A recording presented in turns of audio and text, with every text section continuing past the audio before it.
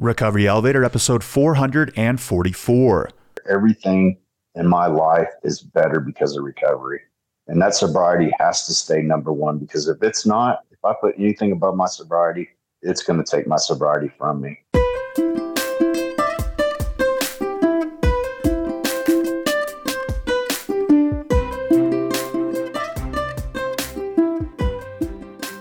Welcome to the Recovery Elevator podcast. My name is Paul Churchill, and I am so excited to be here with you today. Listeners, on today's episode, we have Chad. He's 51 years old, from Southern Indiana, and took his last drink on March 25th, 2022. Great job, Chad.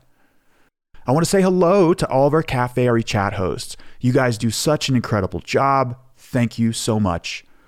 Today is going to be a good day. In fact, today has already been a good day. Be sure to follow Recovery Elevator on Instagram. I'm having a blast putting more content out there, more videos on how to say no to a drink, alcohol-free beverage options, tips, suggestions, and sometimes it's just me being a goofball with the goats. Listeners, this Saturday, August 26th, we are partnering with the Phoenix for an alcohol-free block party in person in downtown Boston, Massachusetts. This event is from 11 a.m. to 4 p.m. We're going to have a table with information about Recovery Elevator, about Cafe RE, so please make the trip and come say hello in person. There's a link in the show notes with more information. Thank you, Robin. Or you can go to recoveryelevator.com, navigate to the Cafe RE page, get the address and more information. I hope to see some of you listeners in person. And the fun doesn't stop there. We're doing an East Coast Cafe RE meetup tour. So we're planning a meetup in New York City on Wednesday, August 30th. Podcast listeners can come meet up with us at Hecate Cafe and Elixir Lounge. This is on 167th Avenue B at 8 p.m. Then we're going to be in Philadelphia on Saturday, September 2nd, then in DC on Tuesday the 5th. These meetups are for Cafe RE members only, so if you sign up this week, you can get the info, and then we'll throw down some soda waters together. All right, before we get any further, let's hear from our sponsor, SoberLink. Did you know there are 15 million people in the United States with an alcohol use disorder? And yet, there's still a stigma that surrounds addiction and recovery.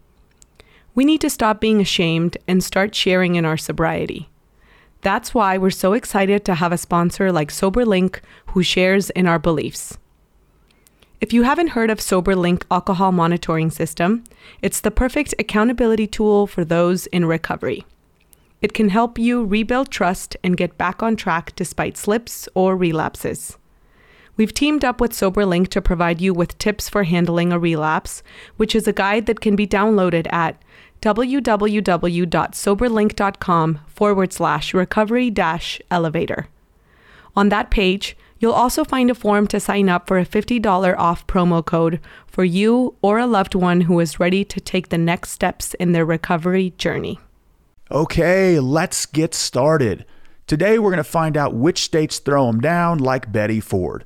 Sorry if that last line was a bit too much, but I heard it on an episode of Sunny in Philadelphia, and I couldn't stop laughing.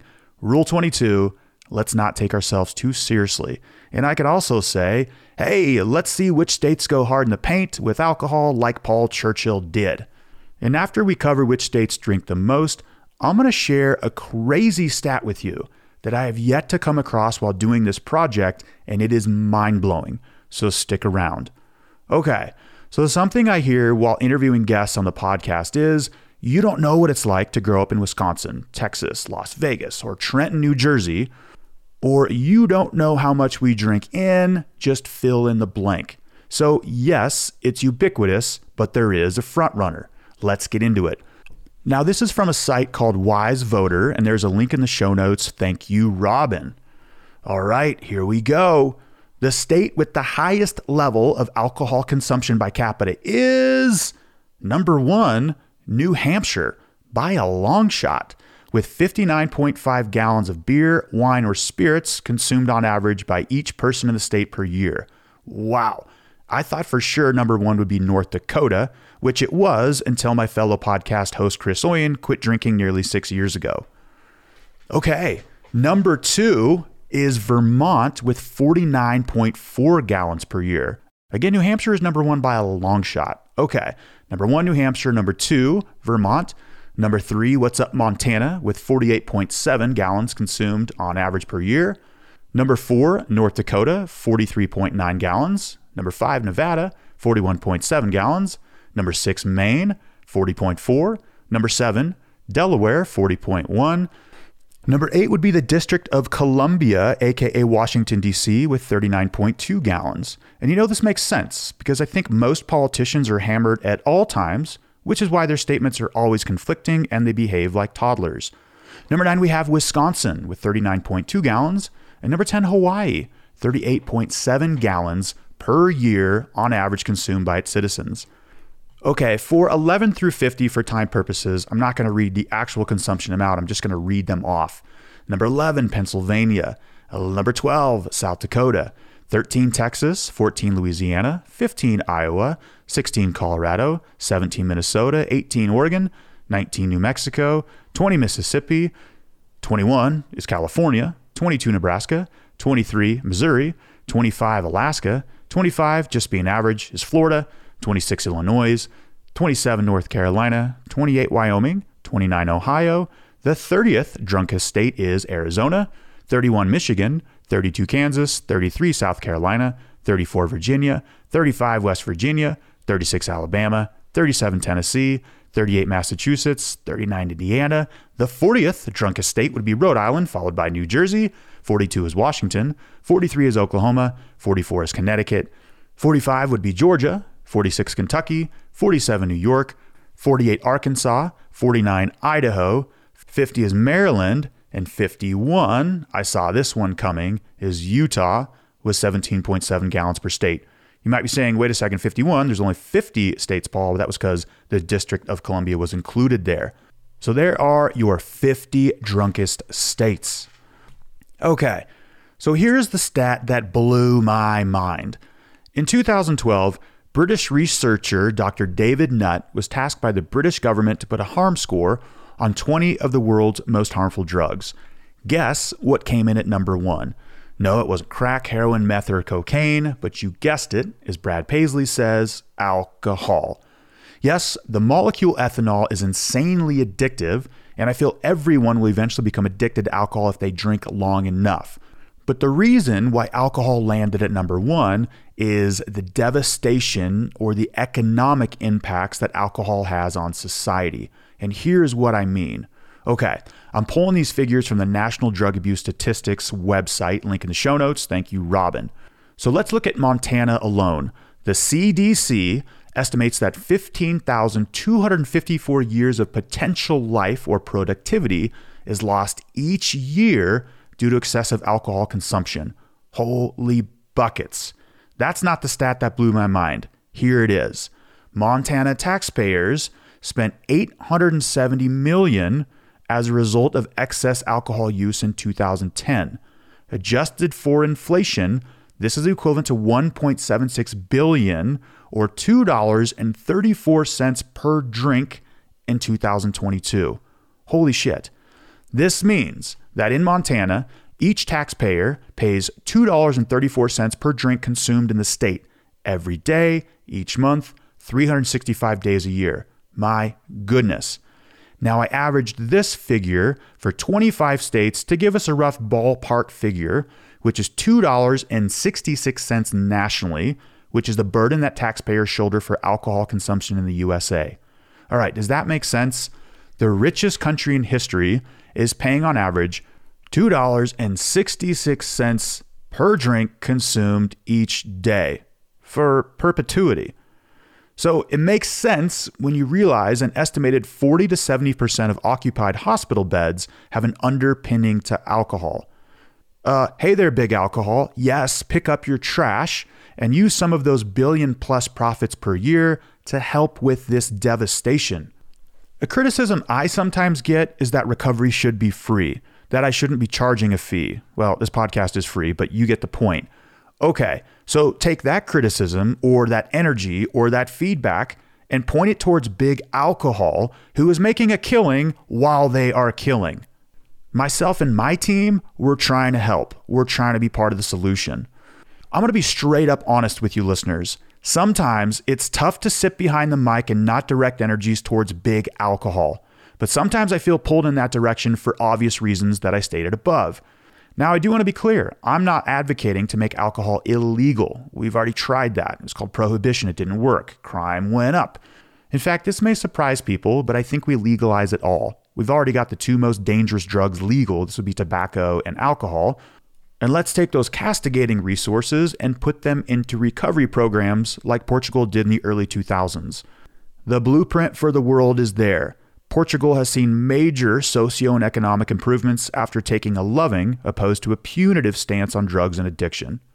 Okay, listeners, here's the good news.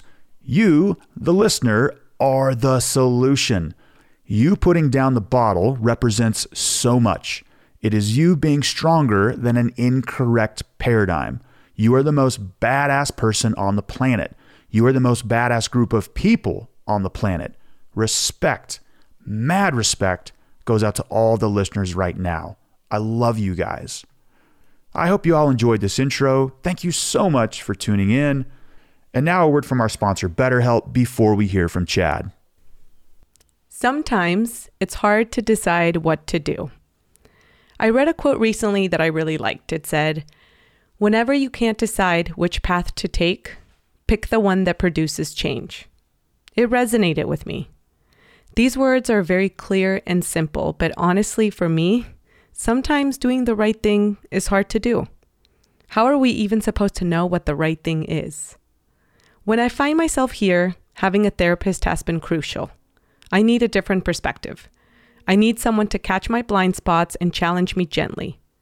If you're thinking of starting therapy, give BetterHelp a try. It's entirely online, designed to be convenient, flexible, and suited to your schedule. Just fill out a brief questionnaire to get matched with a licensed therapist and switch therapists anytime for no additional charge. Let therapy be your map with BetterHelp. Visit betterhelp.com/elevator today to get 10% off your first month. That's BetterHelp, HELP.com/elevator. Recovery Elevator. Please help me welcome Sober Chatty to the podcast. Chad, how you doing, brother? I'm doing pretty good, Chris. Thanks for having me on. I really appreciate this opportunity to share a little bit of my experience, strength, and hope, and recover out loud. I appreciate your willingness, man. It's guests like you, people willing to share what they've been through, the tough times to get into the good times. Yeah, exactly what you said. It's our experience gives others strength and hope, and grateful to be here with you, brother. Can you let listeners know how long you've been sober? My sobriety date is 03/20/25/22. So I've been sober just a little bit over 15 months. Some of the best days of my life so far. Nice. 15 months and change. How are you feeling? I am feeling absolutely the best I've ever felt in my life. You know, I finally found that life worth living, and that's sobriety for me. Amen to that. And can you let listeners know a little bit about yourself, where you're from, what you do for a living, age, if you're married, family, anything like that? And most importantly, what do you like to do for fun? Absolutely, brother Chris. I'll be 51 in August. I'm from Southern Indiana, a little small town outside of Evansville called Hopstadt. 2,200 population, really small Catholic town. I am married to a wonderful, amazing woman that stuck through me through hell and high water. Her name is Lacey. We have 3 kids together. Our oldest daughter is 28. Our middle child is 19, and our youngest is 16. So I work for the Department of Defense for the Army Corps of Engineers, which is kind of a crazy story with me and Chris there. But yeah, I've been with them for about 27 years now. So total time, federal government, right around a little over 30 years. Nice. What do you like to do for fun, Chad? What do I like to do for fun? I like to talk recovery at this moment in my life. I love to talk to anybody that wants to listen to recovery. That's just what I bleed it right now. I bleed sobriety. I have to because, if this is how good I feel at 15 months in, the sky's only the limit, and I look forward to that. So other hobbies I have, I love to umpire softball. That's something I've gotten back into in my sobriety. Before I loved to do it, and it always led to alcohol. So with alcohol led to late nights, which led to the wife not being so happy when I got home. Didn't matter how many games I did that day or what the money was. So, but yeah, umpiring. Also, I just got into cycling, bro. I really like to get out on my bike, throw my earbuds in, and put Recovery Elevator on and just listen to shares and ride. It gives me a little bit of peace and serenity. I'm out in the nature. I can hear the birds. I can see people enjoying life, and I can enjoy a little bit of that life myself. So, yeah, I'm glad to be able to get back into some of those hobbies that I lost over the years with my alcoholism.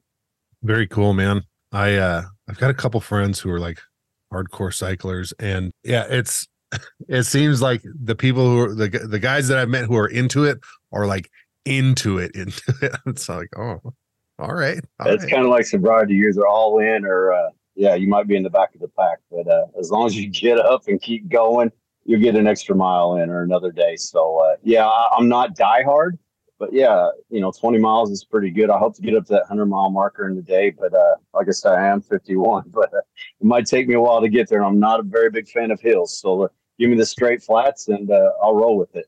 Indiana's the right place for that. But that's cool, man. I love to hear about people like rekindle these past loves that they had and then find get new your things. Power back. I call it getting my power back and control, a little bit of control in my life that I lost over the years. There's so much that I lost that I loved to do, and it was just gone, and I didn't really realize it until it was completely gone. And just being able to dabble back into that now without any thoughts of or any urges or any cravings of drinking is just, it's really been a huge eye opener for me. So, yeah, it's just truly been a blessing, and I'm grateful for every moment I have. That's for sure. Very cool. Well, Chad, let's do what we came here to do, man. Let's talk a little bit about addiction and what all went down for you in that. And then, I got to believe that we'll get to a point of, make sure that we save some time to talk about your recovery as well. But let's start from the beginning, maybe when you first started drinking or some of your early exposures, and then we'll walk forward, brother. Yeah, thank you, bro. What I thought was a crazy life, just looking back, I had excuses a little bit of everything. My parents were divorced at the age of 5, moved to a different state, different family.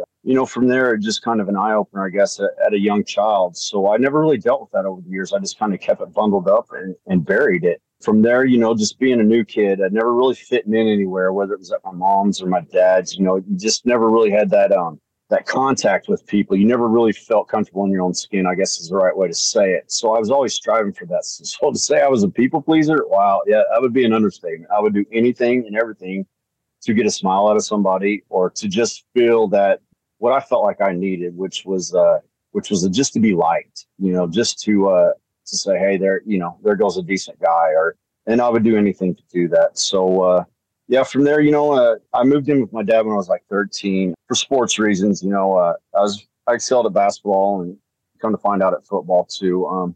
Moved in with dad at 13. Dad was a single guy, so I went from a big farm in Illinois to a little small trailer on the wrong side of the tracks in Indiana. I had a little bit of stability in Illinois. And, like I say, it was different. I didn't feel like I belonged, but I never felt like I belonged anywhere. Come to find out, I moved in with my dad's. I really didn't feel like I belonged there either. So dad was an engineer. He traveled quite a bit. So it wasn't nothing for me to be left home for a little bit of time and doing school by myself. It also wasn't nothing for me to get pulled out of football practice because my dad and my older brother were at home destroying the trailer because they'd drank tequila, shot of tequila for every chest move they made and lost. So, just silly things like that added up over time. So once I seen that, I started dabbling in a little bit of drinking. Cigarettes started at that point, a little bit of weed every once in a while, but mainly just drinking every chance we got, whether it was where we found it at a friend's house, or my dad was known to have these little shooters that used to get back on airplanes back in the day. I guess they still have them, but we drink all the shooters and fill them up with water.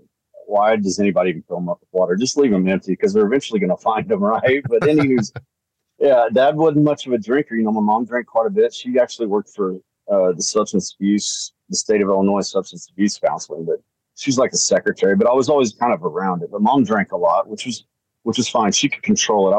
I won't necessarily say she could ever been classified as an alcoholic, but yeah, dad never. I don't think I ever remember seeing my dad drink till like I graduated. So after my 8th grade year of football, I shattered my ankle, and from there, sports just kind of went kaput. Back in the 80s, a major injury like that kind of put everything on hold.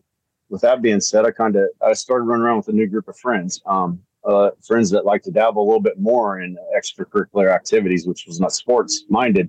So, I went from playing football to being the kid on the tailgate that would dump out a half a gallon of orange juice and fill it up with a half a gallon of vodka. hated it. God, it tasted god awful, but we would choke it down, puke, and choke more down. So I thought it's the cool thing to do, right? To fit in, And to be amongst your peers. When you're that age, at least for me, that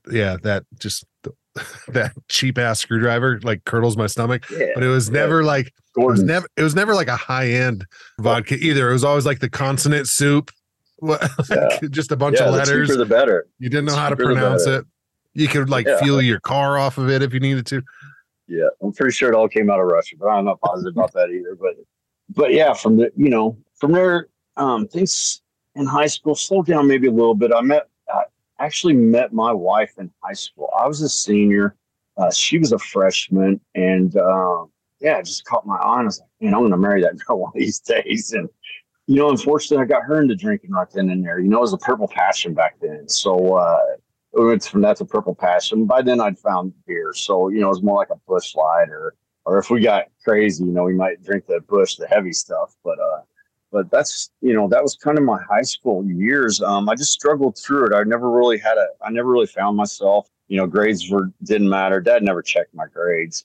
So by the time I got to my junior year, I started dabbling, looking into the military life. I knew college wouldn't be for me, and I really didn't want my dad to have to spend the money to put me through college. So, I knew kind of the military would be my life. He was an Air Force veteran anyways. Didn't really speak too much of his time in the military, but I knew that's kind of what set him on his path to being successful in life. So, by senior year, I was one of those guys. I walked across the stage and had to open my diploma to make sure the dang thing was signed. But it just happened to be signed. So I knew my date to leave for the military was set in stone, which was great. I was looking for some structure in my life that I'd never had, maybe to find myself a little bit that I'd never been able to do either. And just learn some life skills. Because like I say, being tossed back, you just really don't get the life skills that, I don't know, I hate to say that a normal kid does, because there's nothing abnormal really about mine. But that maybe I'd like to say that I thought kids that had married parents, that had the perfect family, what I thought was the perfect family, their parents together for life, what I thought was the perfect thing, I just never got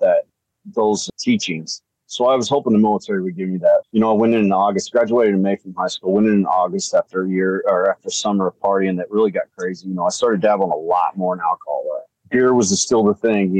We could drink quite a bit of beer. I don't know if I can put a number on it, but at that time, I don't know, maybe 8 or 10 beers, a half a case wasn't much for us. But, I wouldn't remember things. It's probably when I first started noticing that the real effect on me. And I started to kind of like it. Gone were the days of where I choked the drink down, because there was a lot of times I just didn't like to taste this stuff. But I made myself like it. So, I wasn't born an alcoholic. It's scientifically whatever it is, but I created this person I am. I created this alcoholic. And by the time I was done with it, I loved the way it tasted. But, my military, once I went into the military, did basic training out in Fort Jackson, loved it. I loved everything about it. Was getting some structure. Iraq was firing up at that time. And that really set in stone my drive to go into the military. I wanted to be able to do something for my country that proved that I was worthy enough. Maybe I could finally fit into this skin that I wear around on a daily basis. Needless to say, I didn't find it. After basic training, I went to my AIT down in Georgia and then got sent straight to Germany. Man, Germans like to drink really good beer. So did I, come to find out. We would party hard, and we did, not to dabble a little bit, but we got armed up with anyways, we ended up in Kuwait for a little bit of time and came back after that, and we really hammered down, seeing a little bit of stuff over there, nothing too crazy. I was a communications specialist, so, but we were assigned with some of the infantry divisions, but needless to say, that was a pretty quick run through out of Kuwait and in through there. But anyways, back to Germany, we drank. That's what we did on our downtime. We drank, and we drank a lot. It was, we used to, the cool thing to do on the barracks was to see how many fists you could have sitting around your room. So be it Jim Beam, be it Jack Daniels. I mean, it was bourbon at that time.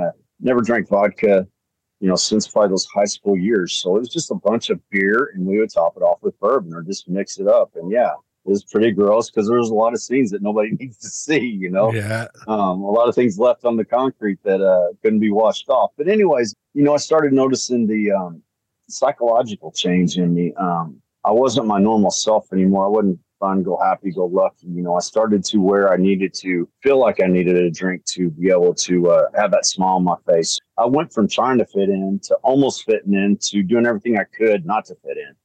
But in the military, it was kind of what fit in. If you didn't drink, you weren't definitely weren't going to fit in with the majority of people that I knew. So after the military, I did my one and done. It wasn't for me. I was stationed overseas the whole time. The deployments were just firing off. Yugoslavia was breaking up. So that was the next thing on our list to go to. And I was just like, this ain't for me. I like the short hair and I'll keep that for the rest of my life, but I'm moving on. Left there, got lucky, got out, did a couple, I got into laying concrete and basements and stuff. And I really loved doing that. But by then, me and my wife had gotten pregnant. She was just in college and starting her college off. And we had that moment. So, you mess around long enough, something's going to happen. And thank God that did happen because, it was really a tough going for several years. We didn't get married right away. We are Catholics. So kind of went against the religion on that. And it really made a lot of people upset. Not necessarily my family, but her family's really deep in the Catholic faith. So, we kind of started off there even on the wrong footing. But, once our daughter was born, we still, she lived with her parents. I still at that time lived at home with my dad, who was married at this time. I can't remember what number of wife he was on, but anyways, he was still married, and I'd had a younger brother. So I really tried to help out with him quite a bit. And it really worked with me to be able to be an early father. I wasn't scared to change the diapers or to make up a bottle, no matter what time of day it was. But every chance I got, I was still taking a nip of drinking. And yeah, it just continued to add up from there. I could get away with it. Nobody was really watching me. Dad was out and about doing his thing. The wife was at work doing her thing. I was dabbing in and out of work, but with the kid, I'd like to stay home with that too. I didn't want to lose that experience. So not knowing if I'd ever have it again at that point. After Kinsey was about 4 years old, me and Lacey finally slowed me down enough to talk me into getting married. Which was one of the best things that ever happened in my life. I was marrying a woman in my dreams, my ride or die, right? So, and the woman that liked to party with me. So, number one, she fell in love with an alcoholic, come to find out, which she never knew at that time, but she also married one. So moving into married life, a couple more kids came along, the new homes, stress of life just started adding up. I didn't know a release at all. My solution was always to drink. That's the only thing I had. I didn't like to talk to doctors about it, of course.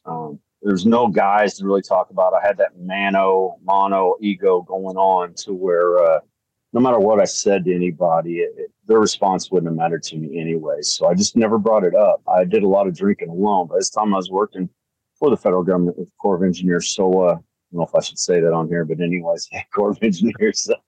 It's all good at this point in time in my career. So, it just continued to add up. My drinking came to a pastime thing to where it dominated my life. I couldn't do anything without a drink in my hand. It didn't matter what we were doing, what we had on the agenda for that day. I had to have a drink, be it morning, afternoon, or night. And most of the time it was all day long. Vodka had come into the scene at this point in time. Me and Tito's were boys. I'm telling you, and Tito became my ride or die. My wife was, she was, how you feel like you're in the back seat. She was probably in the trunk at that point in time in our relationship. As me and Tito's, we were riding around together. So, I mixed my Tito's with Mountain Dew. And I made them bad boys as about as stiff as you could. She'd take a sip every once in a while and be like, God, are you really drinking that? It's like, what's the stuff that's 100% alcohol? It's like Everclear. Yes, there you go, my brother. Everclear. She's like, what are you drinking? Vodka. She's like, no way. That's no vodka I've ever tasted. Well, it was so damn strong. I couldn't drink it straight, but I had to have a little lime or something to throw the flavor off. But yeah, I would just pound it. I mean, I got to, to where a pint wasn't good enough. This wasn't good enough.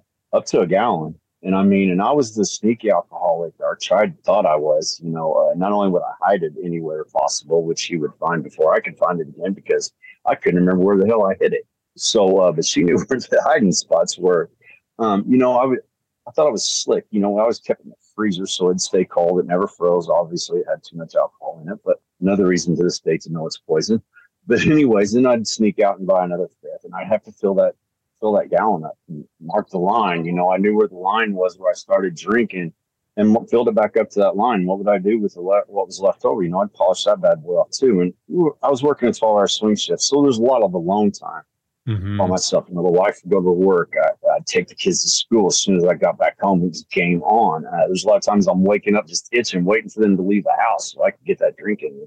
I started noticing some of the shakes at that point, a little bit of clammy hands when I wouldn't drink. There was days I would go, every once in a while, something would be going on to where I wouldn't have a beverage. But But more times than not, alcohol was dominating my day. And it just got to be so much. If I could, I don't know how much time you got for this, but let me move on to maybe my last drink. You want to do that? Or so Yeah. talking recovery, brother. Before we've got time. We got time on it. I want to make sure we do spend time on the recovery side of it too. Okay.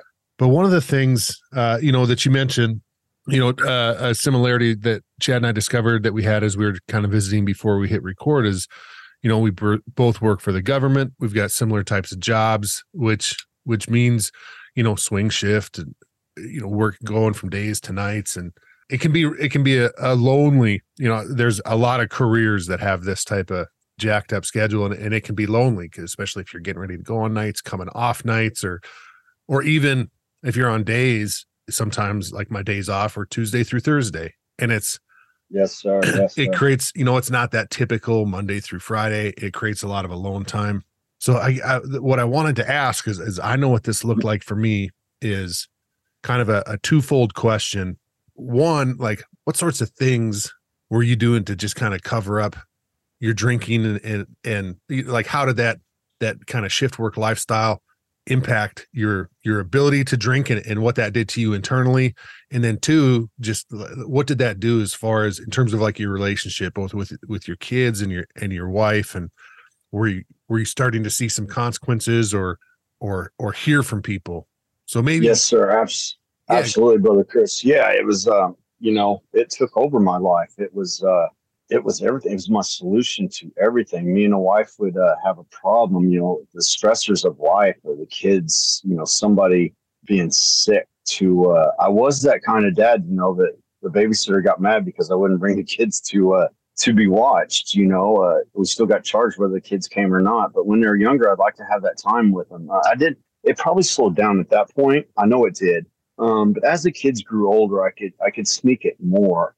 Did I hide it? Absolutely, bro. I'll never forget, like 7 years before I really started getting into the sobriety gig, I went to an AA meeting with one of my brothers that's still sober to this day. I want to say he's got like 12 years now, but he started at rehab. But I went into an AA meeting, and these dudes were in there talking about hiding their liquor bottles and their toilet bowls and their sock drawers and different places. I thought, man, these guys are freaking crazy.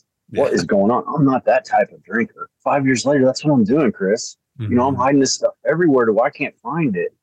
I never did the toilet bowl thing because I thought that was too obvious. But yeah, with my career, yeah, it gave me the opportunity to do it more often. I hate to say I'm a loner, but I kind of was, especially with my drinking. If I could get away with it, I was going to give it a try. And with all them open hours, it wasn't nothing for me to, sit around and drink all day, not get a damn thing done when the wife got home. And it started added up to a lot of heated conversations, a lot of answers I didn't, number one, want to answer, and covered with lies. Honesty was gone at this point. So the lies kicked in that I couldn't cover up, couldn't remember what I had said the day before, and couldn't come up with a better excuse besides to finally say, I don't know why I'm drinking, at the end of the day. But the kids really never seen a lot. That's what's crazy. My story has rehab in it, but once I sat down with the kids and said, like, Dad, you were a good dad. We didn't see it that much. So I don't know that I hit it that well, but maybe just to say that I had that much free time by myself where I could do it. Work, I never really did at work. There was times I get called in for overtime. And I'd been hammering down that day. And obviously I'm not going to turn down the extra money. So I drove my butt in there. But yeah, just the driving, the stupid things I did after drinking, it was nothing for me to drive around. It didn't matter who was with me. I would drive around thousands of times with my kids, with my wife. It became routine. It became just how I did life. No real consequences. I had a DUI right before me and Lacey got married. So it would have been like 26 years ago. So that would have been like early 23 years ago. That would have been early 2000s.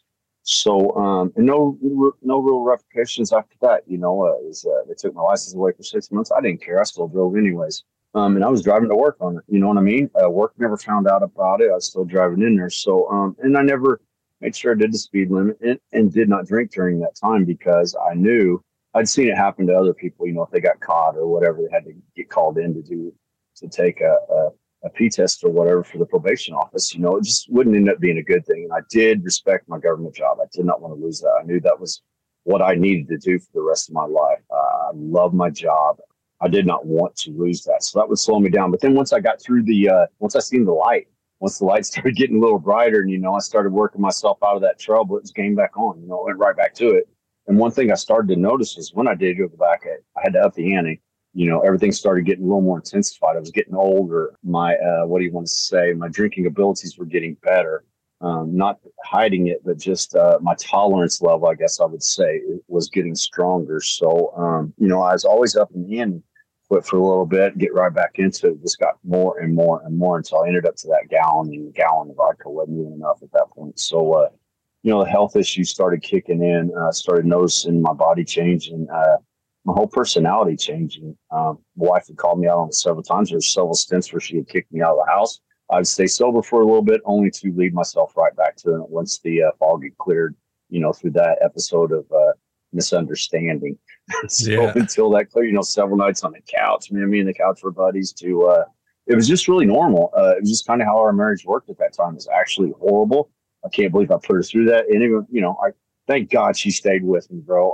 I don't know what I've ever asked her because I really didn't want to know the answer to that one, but why she actually stayed with me. But I think she actually just seen a little bit in me that she had seen before, and she knew what I had come to. She really didn't know why I'd gotten there because I had hidden it. But, once all that stuff came out, which we'll talk about a little bit in my recovery, I think the understanding, she knew more than she was allowing me to know. Yeah. She was kind of waiting on me to accept it. So, when you were talking about just kind of like some of those lies that we tell our family and in the moment that they're small or they feel small, like, there's not that much in here, or like the refilling, like those seem like little small things, and maybe they are at first, maybe they're not. I don't know. I don't know that we need to quantify that, but we convince ourselves that it's these little things, these little lies. It's not a big deal. It's not a big deal, but they have this cumulative effect. And one thing that I've experienced in my relationship is when I'm lying to my spouse, when I'm lying to my wife or my coworkers or myself, it creates this separation. And even, absolutely, even what they're aware of, what we think they're aware of, what they're actually aware of, it's that's kind of in the gray. But it creates a separation because there's something that I'm keeping from the person that means the most to me. And for me, that created this shame and this guilt. And that's what alcohol was good at, was this momentary reprieve. And that alcohol was creating a separation too. And I'm glad that your wife saw it in you. I'm sure she observed there was a separation, but like you said, you think she might have seen something in you. And I know my wife, that's one thing that Amy has said to me is she's like, I just wanted you back. Like, I thought that she was like pushing me away because she didn't like me anymore. She was sick of who I was. And like, she was sick of my bullshit. That's for sure. Exactly. Because it was ridiculous, but she just they just want us back. They know who we are and they love us and they just want us back. And I'm grateful that my wife loved me through it. We had a little bit of a separation, but I'm also grateful for you and your family that your wife endured. Yeah, come to find out, we say we're sick and tired. She was sick and tired of watching me being sick and tired, if that makes sense. So, she was just ready for the healing to begin and never really knew if it would happen. So, I'm truly blessed to have her a part of my life, and it's been the best thing that's ever happened to me. So, along with my sobriety today. So, yes, sir. She sounds like a pretty cool person, Chad. Let's walk forward. Let's get up to, the time leading up to March 25th of 22, kind of paint the picture of what things were like, and then what got you to that fateful day. Yes, sir. That last drink, they always tell us never to forget that last drink. Mom was borderline impossible to forget. We'd had it out. I can't remember what had happened.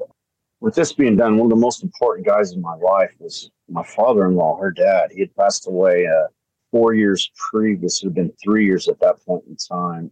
And, he meant a lot to our family. So the healing process was, everybody deals with grief a little different. The way an alcoholic deals with drink, or the way this alcoholic dealt with drink, was the drink even more.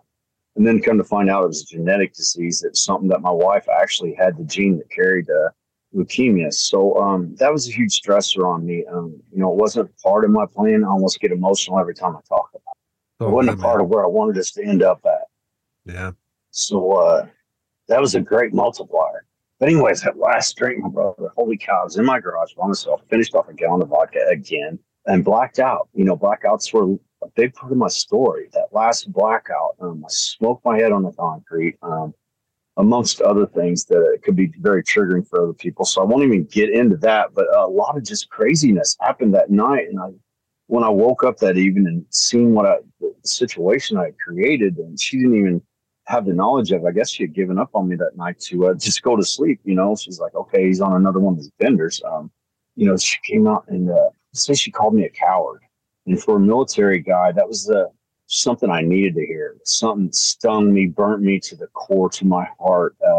But thank God she did it. She called me a coward, and it made sense. Finally, after she called me it about 7 times, you know, it made sense. It burned even worse every time she said it. But the more she said it, the more it made sense. And she was right.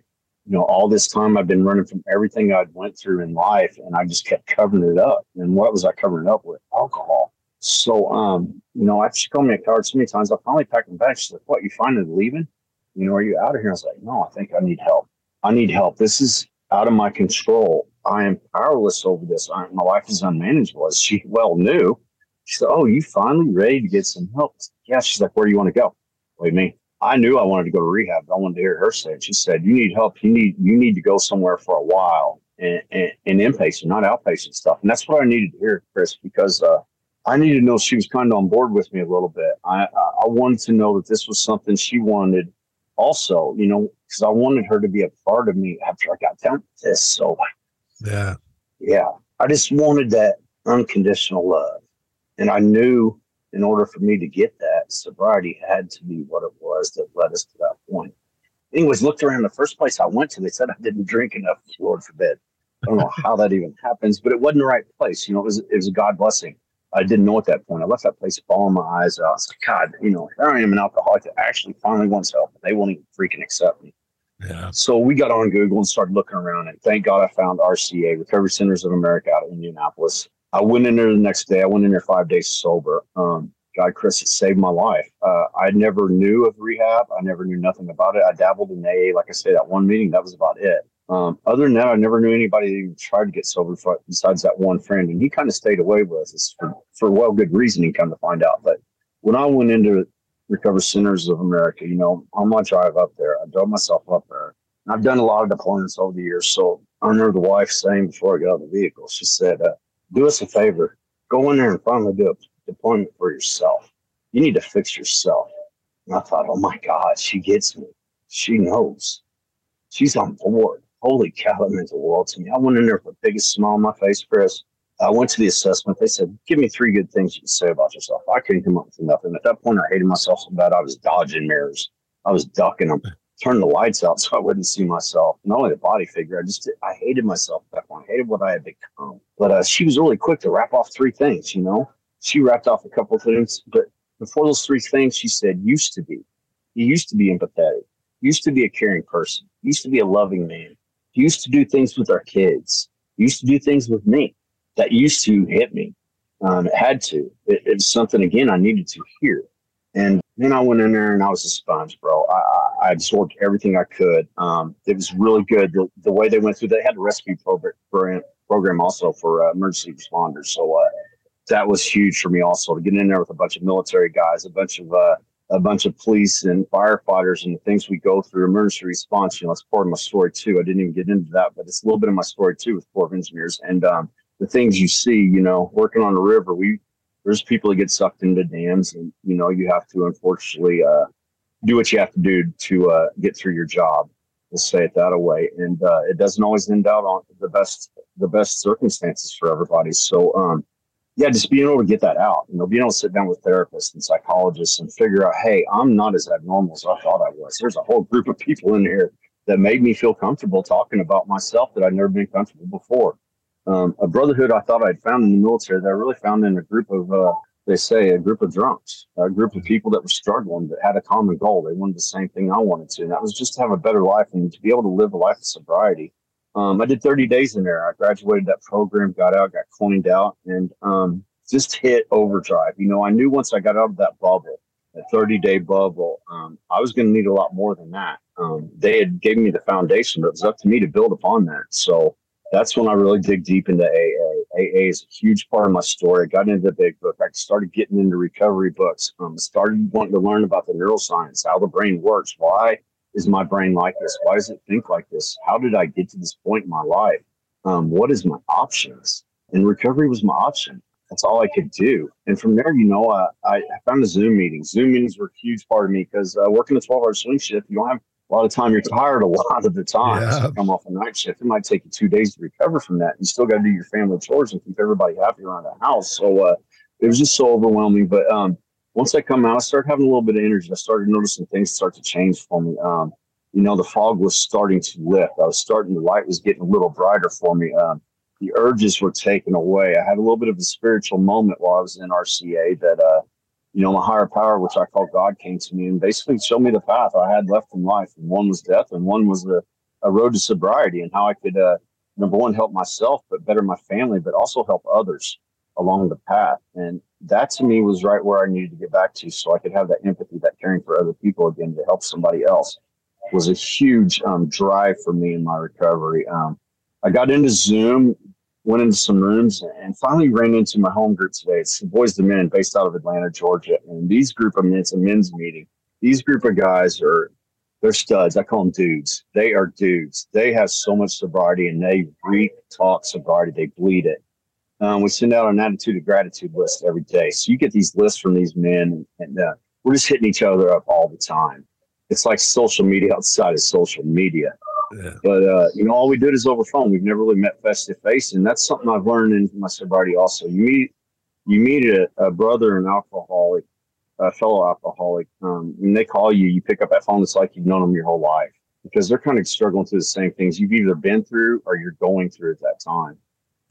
There's something powerful in these meetings and in recovery. And it's, I don't know where I heard it, but it applies to the military as well. Bonds are forged in adversity, and when we have stability, that had somebody that same experience, yeah, it's because you and I, it looks different. The way I drink, the way you drink is there's a lot of differences, but like we're doing the same thing, and we just get it. We got the same goal, right? And it's to live life comfortably in sobriety. From the Zoom, not that I graduated from Zoom, I still do Zoom quite a bit. But at that point in time, I was doing like 7 or 10 meetings a day. I got to work. I'm fortunate enough to be able to do it at work. I can do my recovery at work and still complete my job at a good rate. So, I can sit there and I can read the big book. The Everything AA app is huge. I can listen to the audio. I am a friend of Bill W. As I was told to go, when you open that big book of Alcoholics Anonymous, go to page 112 and read the first 3 words at the top. It says, read this book. And that's what I did. I started reading it, and I found out, I had read a book in 2022 that was written about me, this exact person, but it was written and published in 1939. What the hell? I was like, oh my God, they know me, but it was written so many years ago. It doesn't even make sense. That opened my eyes even brighter. But from there, I found, that I started craving even more. Recovery was just, I bled it. I wanted more of it. So at that point, I started Googling podcasts. And when I Googled podcasts, Recovery Elevator was come to find out, listening to Recovery Elevator was the first thing that came up. So I got on there and gave it a shot. And Lord forbid, it was, I can't remember the other 2 names before you, but anyways, he had started it, Chris, I think it was too, right? The guy who started Recovery Elevator? Yes. Paul, Mr. Churchill. Paul, boom. Paul was in a meeting the other day I attended, but Paul, and then the lady too. I'd listened to so many of them. Odette, yes, she's awesome. She is awesome. But I'd listened to so many of them. That's what I started doing 24/7. I would go to sleep with Recovery Elevator in my ear. I would go to work. I'd drive to work. I didn't listen to music anymore. That's what I did. I'd mow the yard, Recovery Elevators in my ear. Just so many stories from a variety of different people. It didn't matter if they had 7 days in the beginning, 3 months, 5 years, 30 years.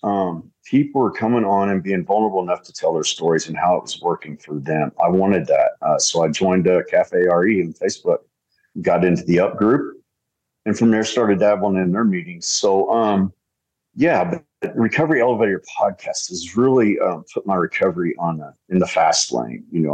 I still fight to keep my side of the road clean, but the recovery elevator, it's just a broader, more open-minded way for me to recover.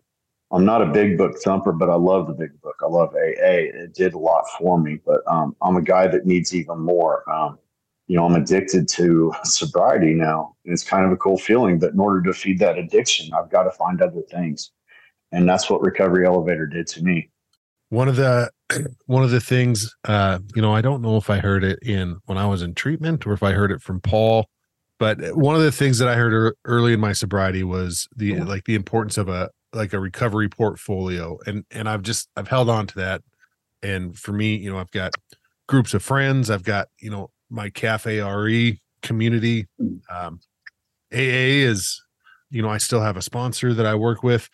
I don't attend as many meetings as I used to, but that's part of it. My faith life is a part of it. My family life is a part of it. I've got some men in my life that are just like good dudes that are a part of it. And it's important for me to have these different facets so that if one were to fail or one takes a back seat for a little while, there's these other things we change. As we grow and change, our needs grow and change. We need different input. We need different feedback. Yeah, I think that's a great thing. Yeah, I call it my plan of action. If one thing doesn't work, I got to go to the next. Be that journaling, be that meditating, be that praying to my higher power known as God.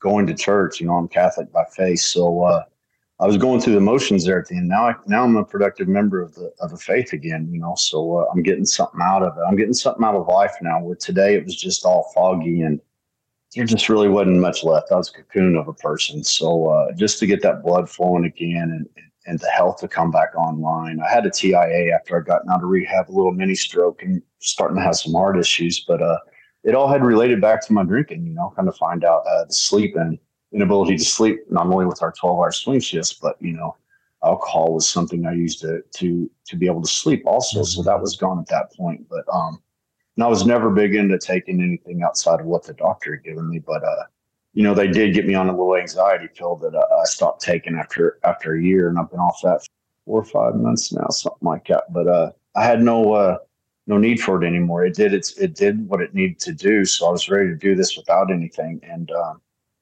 just to know I can do this on my own now, and not on my own, I said, on my own in my head, but to be around a group of individuals that strive for the same thing on a day in, day out basis. And that's just to stay sober and, to live comfortably in sobriety, like I say, just to meet those dudes and have those guys on speed dial on your phone means the world. It does. And it's crazy how it happens, like me and you just meeting here today and come to find out we got the same careers and, our stories might not be the same, but here our careers are the same. And, I know you have kids and you're married also. So, and that's a huge part of your life also. So, I love being a father.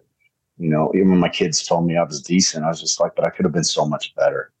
I often think, what would I do if I could hit rewind? And I don't regret much of my past because it brought me to this point in life. But, one thing, if I could hit rewind, just be there more often for my kids, be able to take them days off of work instead of having sick days from hangovers to partake in things that I missed out on my kids' life, So, there's always wish I could redo, but, I wouldn't be at this point maybe if I had redone the wrong way, or the right way.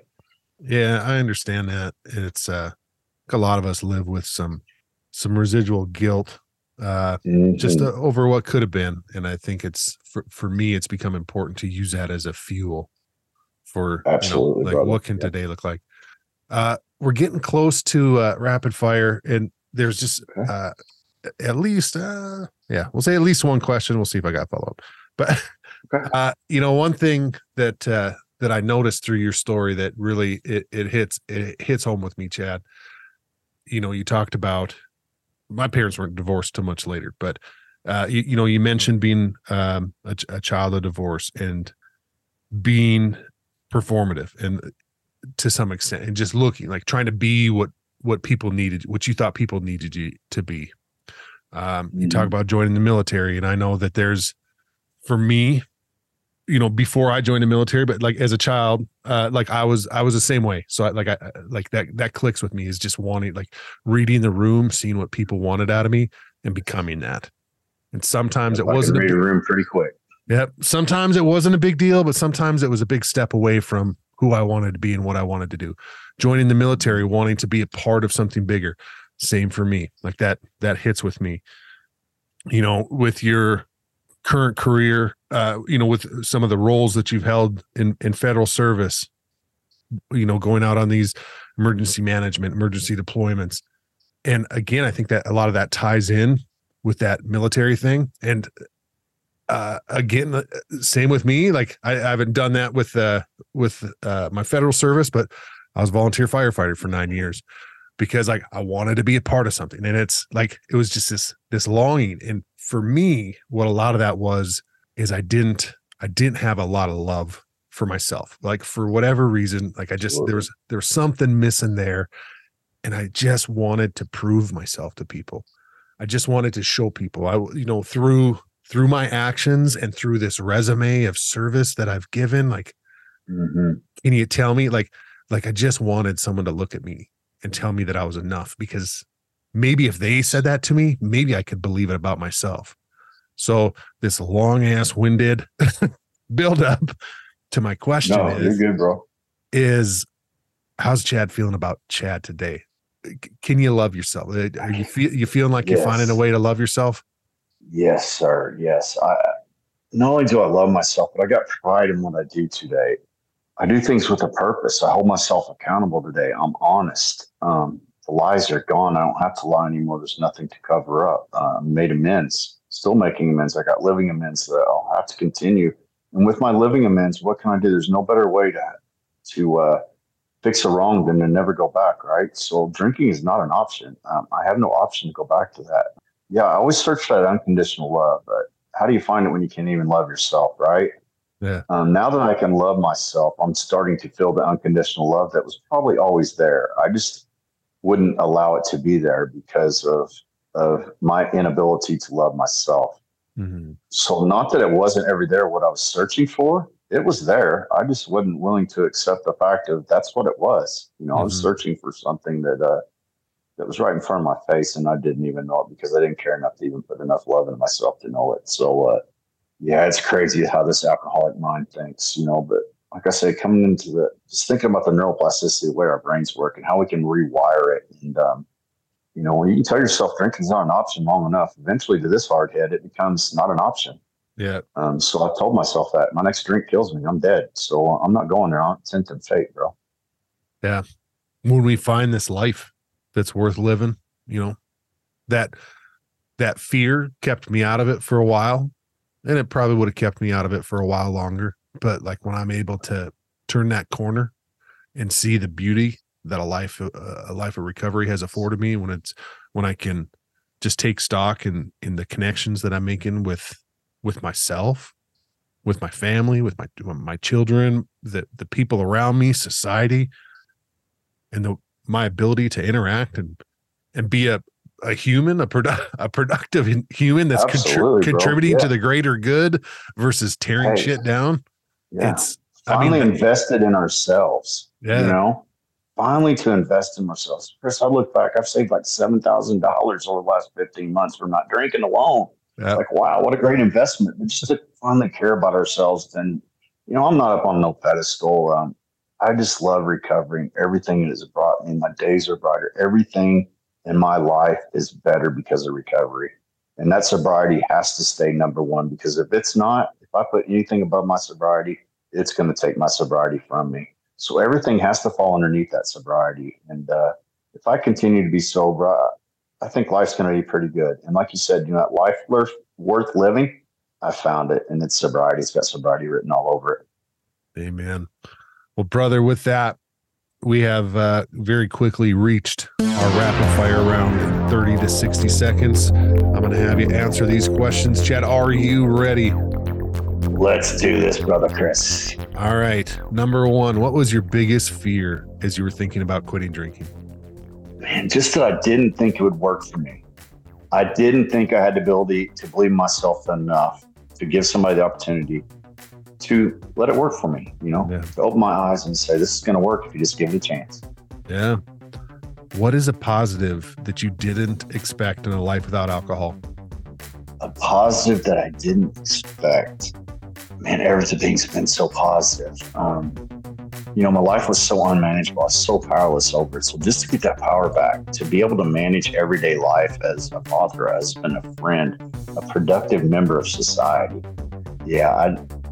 That's positive. Yeah. That's positive for me. Some of those simple gifts can really blow our mind, right? Yeah, I didn't think it was capable. I didn't think I was capable of it. What is your go-to alcohol-free drink? Ice cold Coke Zero. Stuck on it, hooked on it, love it. Sugar-free, calorie-free. Don't want to know what else is in it, but yes, I love it. Give me more of it. What is your plan in sobriety moving forward? My plan in sobriety moving forward is just to dig deeper. I've got to go. I've got to go harder every day. I love this feeling, and now I crave it. I bleed sobriety, and I just want more. I want more of it. There's not enough I can do, whether it's speaking or engagements, just talking to a fellow alcoholic, being a sponsor, having sponsees, working at 12 steps, living by the 12 traditions, and the promises are coming through, brother. Man. What parting piece of guidance can you give to our listeners who are in early recovery or thinking about getting sober? Man, a life worth living can be found in sobriety. You're worth it. Give yourself a chance. No is a full answer. I love that. When somebody told me that, it made complete sense because I don't have to explain myself. I don't have to dab into anything else. I said no, and that's what I meant. And I say no to alcohol. And last, but certainly not least, can you give listeners your favorite, you might need to ditch the booze if line? You might need to ditch the booze if you're going to AA meetings. You hear the guys talking about where they hide their alcohol.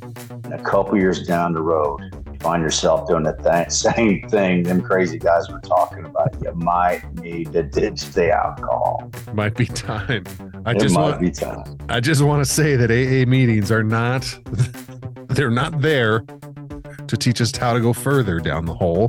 That's not what we're supposed to take. We're supposed to come out. It's supposed to elevate us. That's right. Put the shovel down and start filling in the hole. And AA is a huge part of my life, so I love every bit of it. And I was glad I made that meeting too, because it gave me something to look back on 5 years later. That really got the seed going and got me on my way to recovery. So, amen.